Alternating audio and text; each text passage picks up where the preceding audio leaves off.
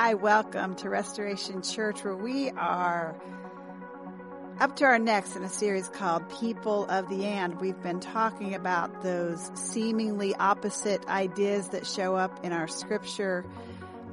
Trevor kicked us off talking about how we can see the scripture as both God's inerrant word and this beautiful piece of literature that's cited all over the world.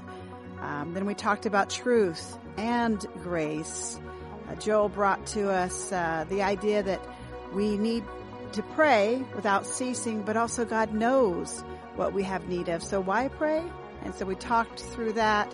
And then David talked about the sovereignty of God and man's ability to make meaningful choices. And how do those two play together?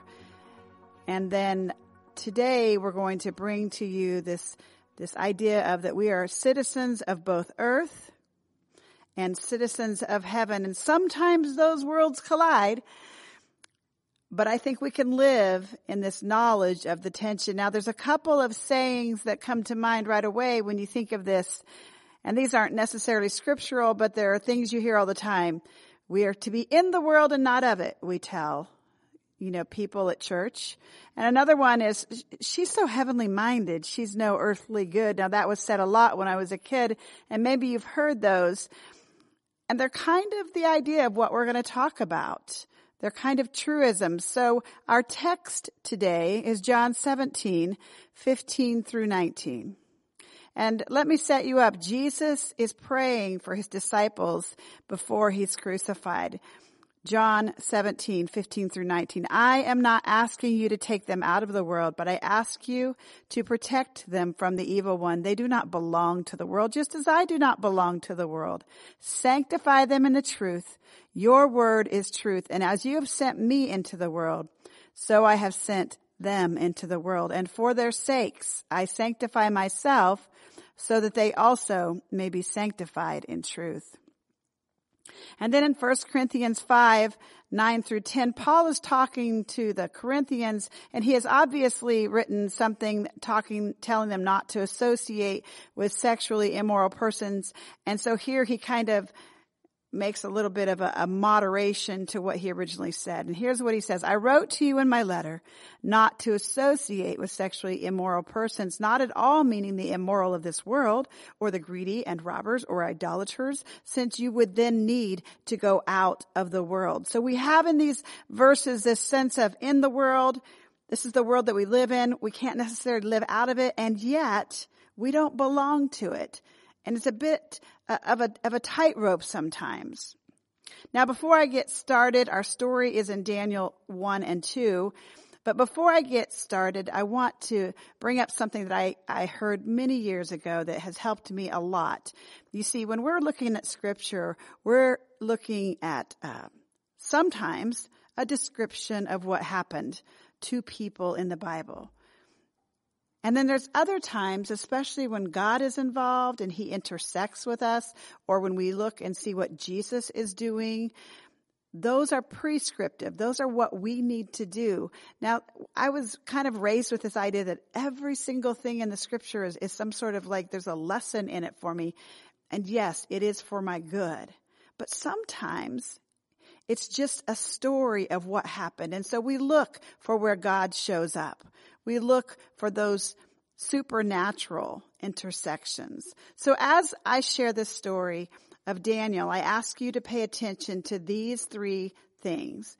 Where do you see Daniel functioning as a citizen of earth? Where is he grounded firmly here on this earth? How is he living right here?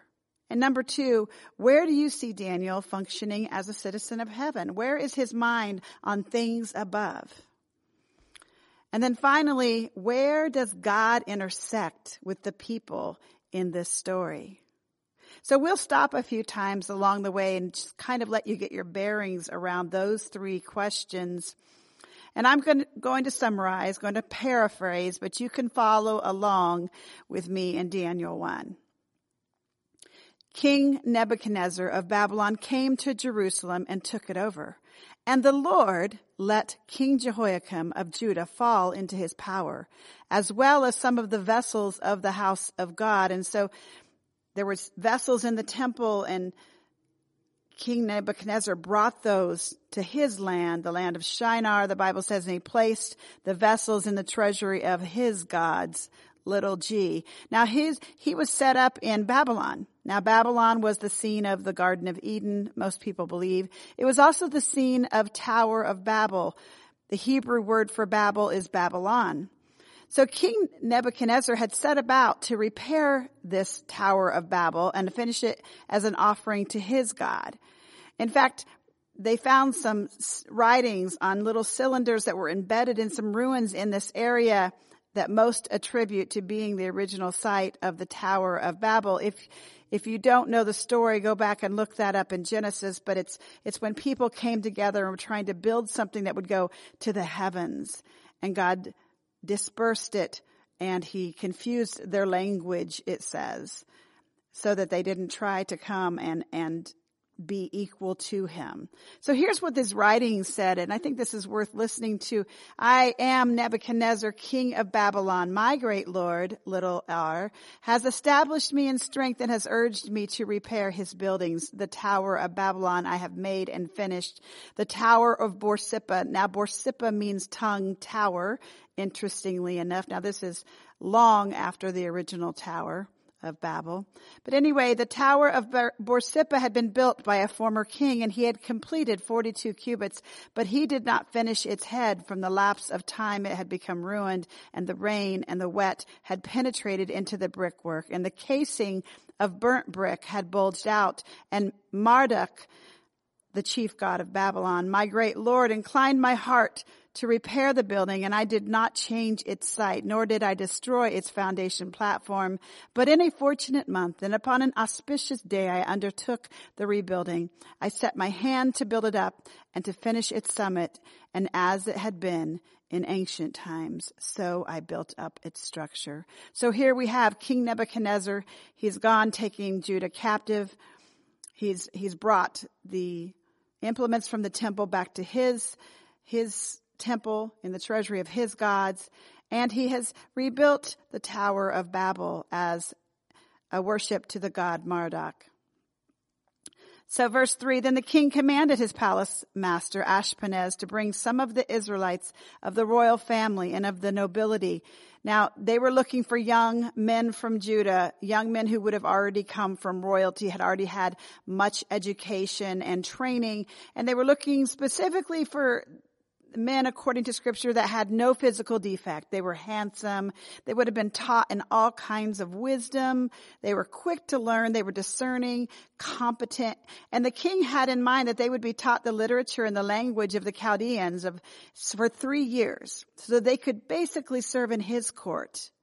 So he takes the best of the best. Now they're still teenagers, but they're able to be formed into the Chaldean way is what was the thought. The king even would share his food and his wine. They would eat like kings.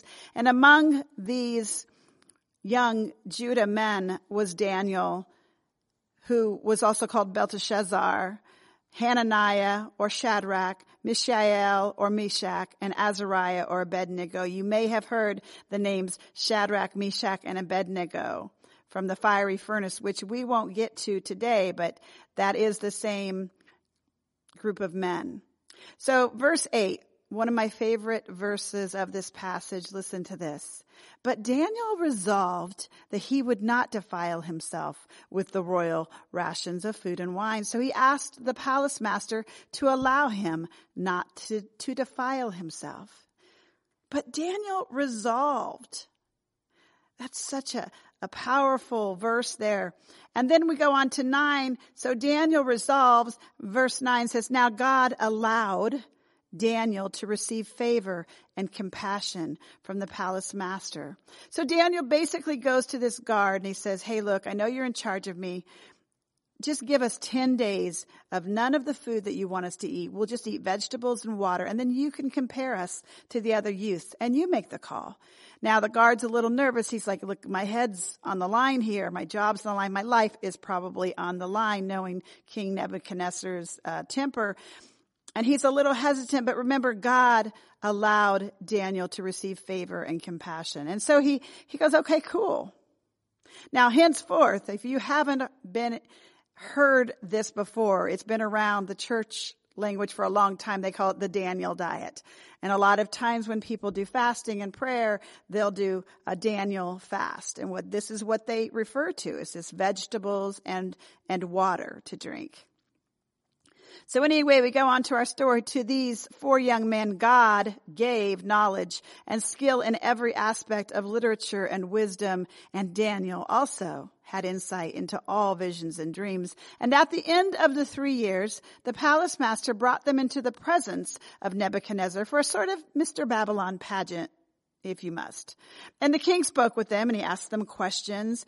And among everyone, no one was found to compare with Daniel, Hananiah, Mishael, Azariah, and therefore they were selected for the king's court. And in every matter of wisdom and understanding concerning which the king inquired of them, he found them 10 times better than all the magicians and enchanters in his whole kingdom. Which brings us to this important distinction between wisdom and magic. And they're often put together in this story. You think about Pharaoh's magicians, even the Magi that came to visit the baby Jesus. But let's just talk for a moment, take just a little side step here. Wisdom is the ability to contemplate and act and interpret what's going on around you. And you use knowledge and you use your experience and your understanding and your common sense and the insight that you have. Some people have more insight than others. So wisdom is based on how you interpret the things you see, that you learn and you understand. And basically what you're doing with wisdom as a Christian, you're adapting your soul to God's desires.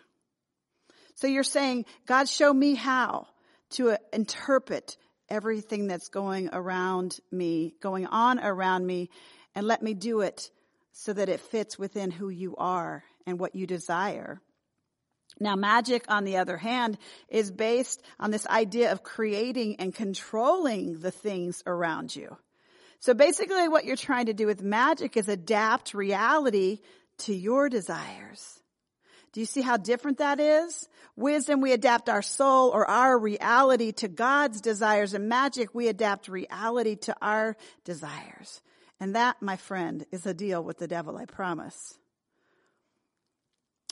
So, rest area here.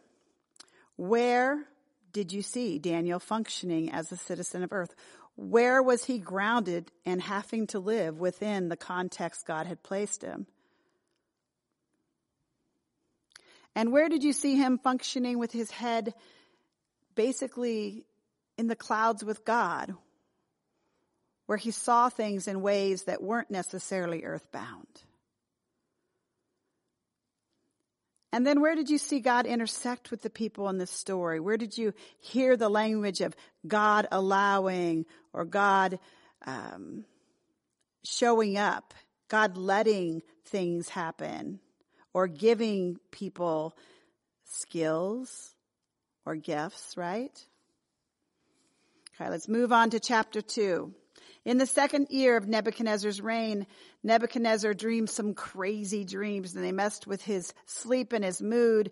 And so the king commanded that his magicians and the enchanters and the sorcerers come to court to tell the king his dreams. He summoned them. And when they came in and they stood before him, he says, I have had such a crazy dream and I have got to have someone tell me what it means so I can get some sleep again. Well, they say to the king, oh, king, live forever. Tell us your dream and we will interpret it for you. And here's what the king says. You know what? I'll tell you what. Since you are all so wise, you tell me the dream and its interpretation, or you will be torn limb from limb, and I will destroy your families too. No pressure. But here's the thing. If you do tell me the dream and its interpretation, I will shower you with gifts and rewards and great honor. And go. Well, they tried again. "Oh, king, please, you tell us about the dream and then we can give its interpretation." And the king's like, "Hey, you're stalling here and I remind you of my ultimatum. Now tell me my dream." Well, the magicians and sorcerers are like, "Hey, this is not fair. This is a mission impossible. No one on earth can reveal what the king demands. In fact, no king, however great and powerful, has ever asked such a thing of any magician or enchanter. This thing that you are asking is too difficult, and no one can reveal it to the king except the gods, and they don't seem to be available at the moment." Well, the king flies into this violent rage and he commands that all the wise men of Babylon be destroyed, including Daniel and his friends. So the decree is issued and the wise men are about to be executed, and the executioner's out there looking for Daniel and company to execute them as well, to round them up. And verse 14, this is kind of like the understatement of the year. "And then Daniel responds with prudence and discretion to Arioch, the king's chief executioner, who had gone out to execute the wise men of Babylon." Prudence and discretion would be the order of the day when talking to an executioner who's looking for you. So Daniel says to Arioch, "What in the world is going on? Did I miss something? Why is this decree of the king so urgent? What's the hurry? What happened?" So Arioch explains the matter to Daniel. And Daniel goes in and he requests that the king give him a chance to tell the king of his dream and interpret it. So Daniel goes home, and he's like prayer huddle with his friends, Shadrach, Meshach, and Abednego. He's like, "Look, our necks were on the line, but I know God's going to show up, but I need your prayers. I need the support of the saints. Pray with me." And so they all prayed together, and that night, the Bible says, the mystery was revealed to Daniel in a vision. So before Daniel does anything else, now, if I was Daniel, I might have just been looking for Arioch real quick and in a hurry. But Daniel takes the time to bless the God of heaven. In verse 20, now I'm reading this one in the New International Reader's Version because I kind of like the simplicity of it. But listen to this blessing. "May God be praised forever and ever. He is wise and powerful. He changes times and seasons. He removes some kings from power, and he causes other kings to rule. The wisdom of those who are wise comes from him. He gives knowledge to those who have understanding, and he explains deep and hidden things. He knows what happens in the darkest places, and where he is, everything is light. God of my people of long ago, I thank and praise you. You have given me wisdom and power, and you have made known to me what we asked you for. You have shown us the king's dream." So Daniel goes to Arioch now and he says, "Stop. Don't destroy anybody. I got this." So Arioch quickly brings Daniel before the king. And of course, he's trying to take credit. "Look, I have found among the exiles from Judah a man who can tell the king of the interpretation." Well, the king says to Daniel, "Are you actually able to tell me the dream that I have seen and its interpretation?" And Daniel answers, "O king, no wise men, enchanters, magicians, or diviners can show to the king the mystery that the king is asking. But there is a God in heaven who reveals mysteries, and he has disclosed to King Nebuchadnezzar what will happen at the end of days. Your dream and the visions of your head as you lay in bed were these." Now he starts out with this little side note. "By the way, I'm not any wiser than anyone else, but this was revealed to me by God in order for you to know it." Do you see how God's getting the glory here? Amen. "King Nebuchadnezzar, you looked up and saw a large statue standing in front of you. It was huge and it shone brightly and it terrified you. The head of the statue was made out of pure gold. Its chest and arms were made out of silver. Its stomach and thighs were made out of bronze. Its legs were made out of iron, and its feet were partly iron and partly baked clay. And while you were watching in this dream, a rock was cut out of a mountain, but human hands didn't do it. And this rock struck the statue on its feet of iron and clay, and it smashed them. And then the iron and clay were broken to pieces, as were the bronze, the silver, and the gold. Everything in this statue was broken to pieces. And these pieces became like straw on a threshing floor at harvest time. The wind blew them away without leaving a trace. But the rock that struck the statue became this huge mountain. It filled the whole earth. King Nebuchadnezzar, you are the greatest king of all. The God of heaven has given you authority and power. He has given you might and glory. God has put everyone under your control. God has also given you authority over the wild animals and the birds in the sky. It does not matter where they live. He has made you ruler over all of them. You are that head of gold. But after you, another kingdom will take over, and it will not be as powerful as yours. And next, a third kingdom will rule over the whole earth. The bronze part of the statue stands for that kingdom. And finally, there will be a fourth kingdom. It will be as strong as iron, and iron breaks and smashes everything to pieces. And the fourth kingdom will crush and break all the others. You saw, O king, that the feet and toes were made out of iron and baked clay, and the fourth kingdom will be divided up, but it will have some of the strength of iron. The toes were partly iron and partly clay. It will be partly strong and partly weak, this fourth kingdom. And you saw the iron mixed with baked clay. It will be made of all kinds of people. And this fourth kingdom, it won't hold together any more than iron mixes with clay. And in the time of those kings, the God of heaven will set up a kingdom, and it will never be destroyed. And no other nation will ever take it over. It will crush all those other kingdoms, and it will bring them to an end, but it will last forever.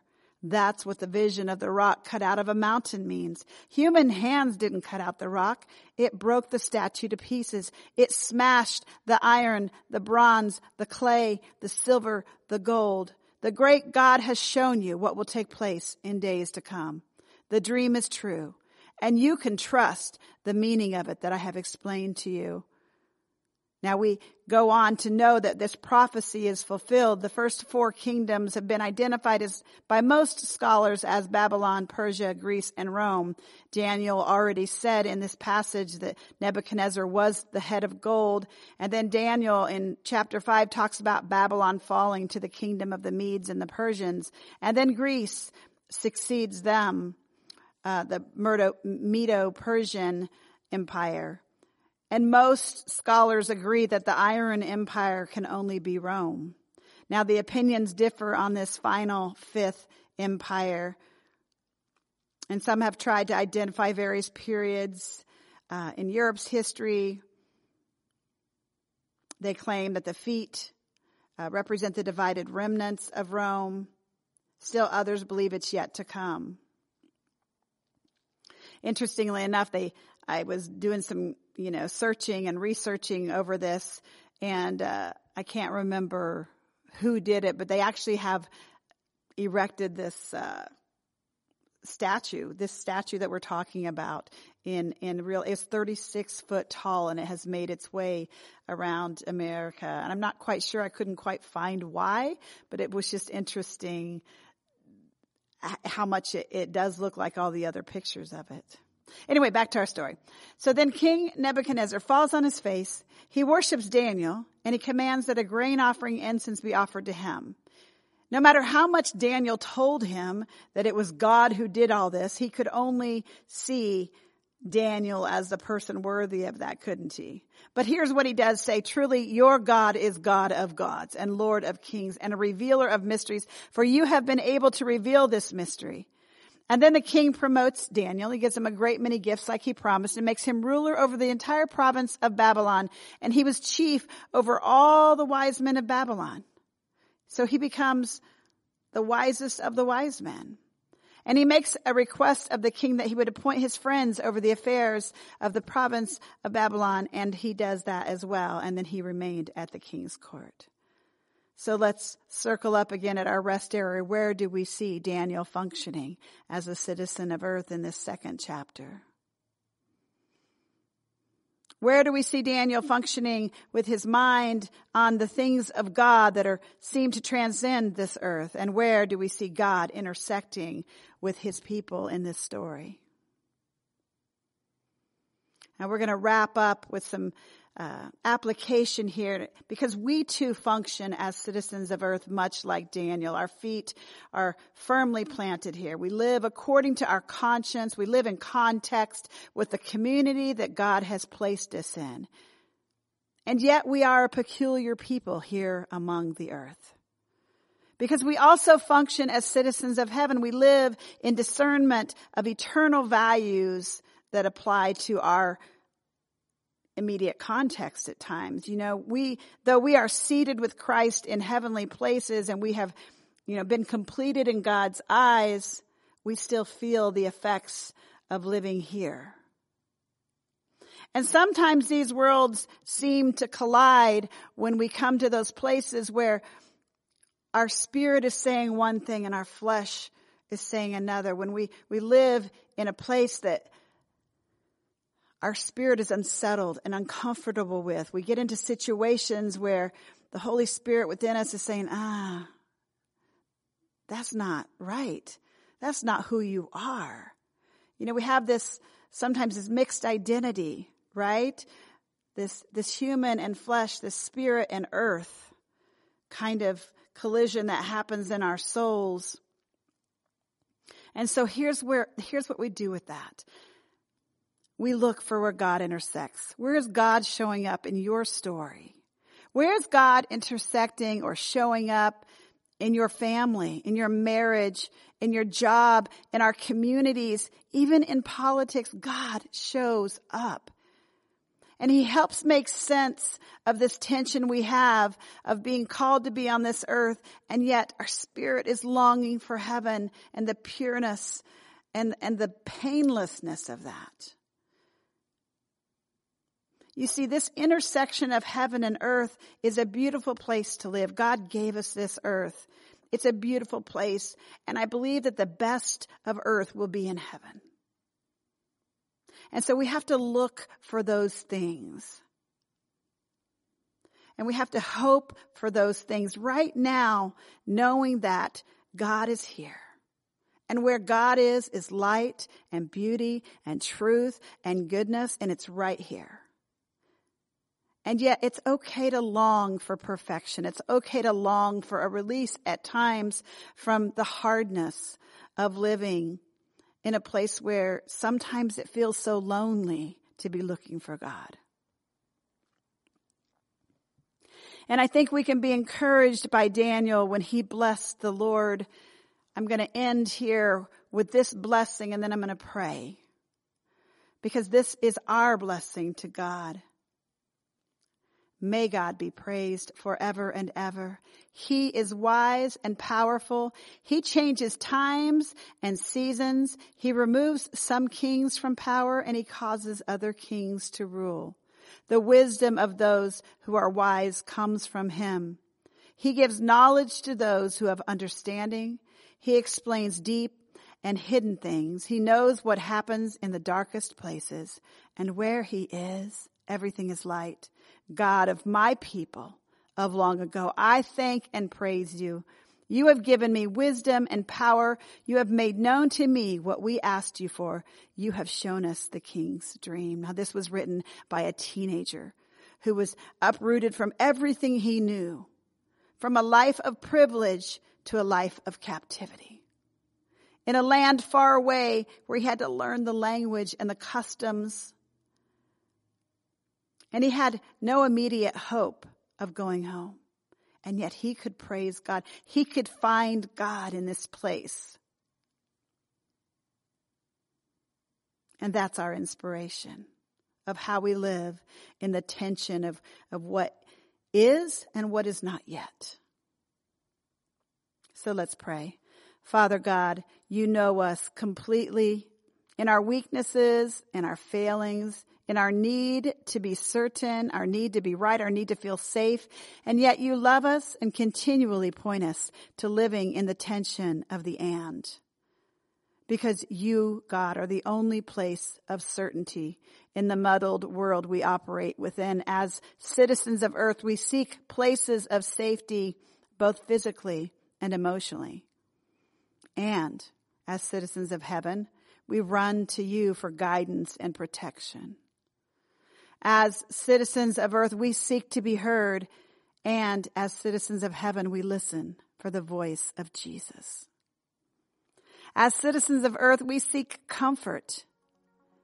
And as citizens of heaven, we embrace hardship for the sake of the gospel. As citizens of earth, we lean to our own understanding. And as citizens of heaven, we trust in the Lord with all our strength. As citizens of earth, we seek power and influence. And as citizens of heaven, we relinquish our desire to be in control. So teach us, Lord, to live in this tension as citizens of both heaven and earth, our feet planted firmly in the context of the world that you have placed us in, and our hearts and minds planted firmly in the context of eternity. In your name, amen.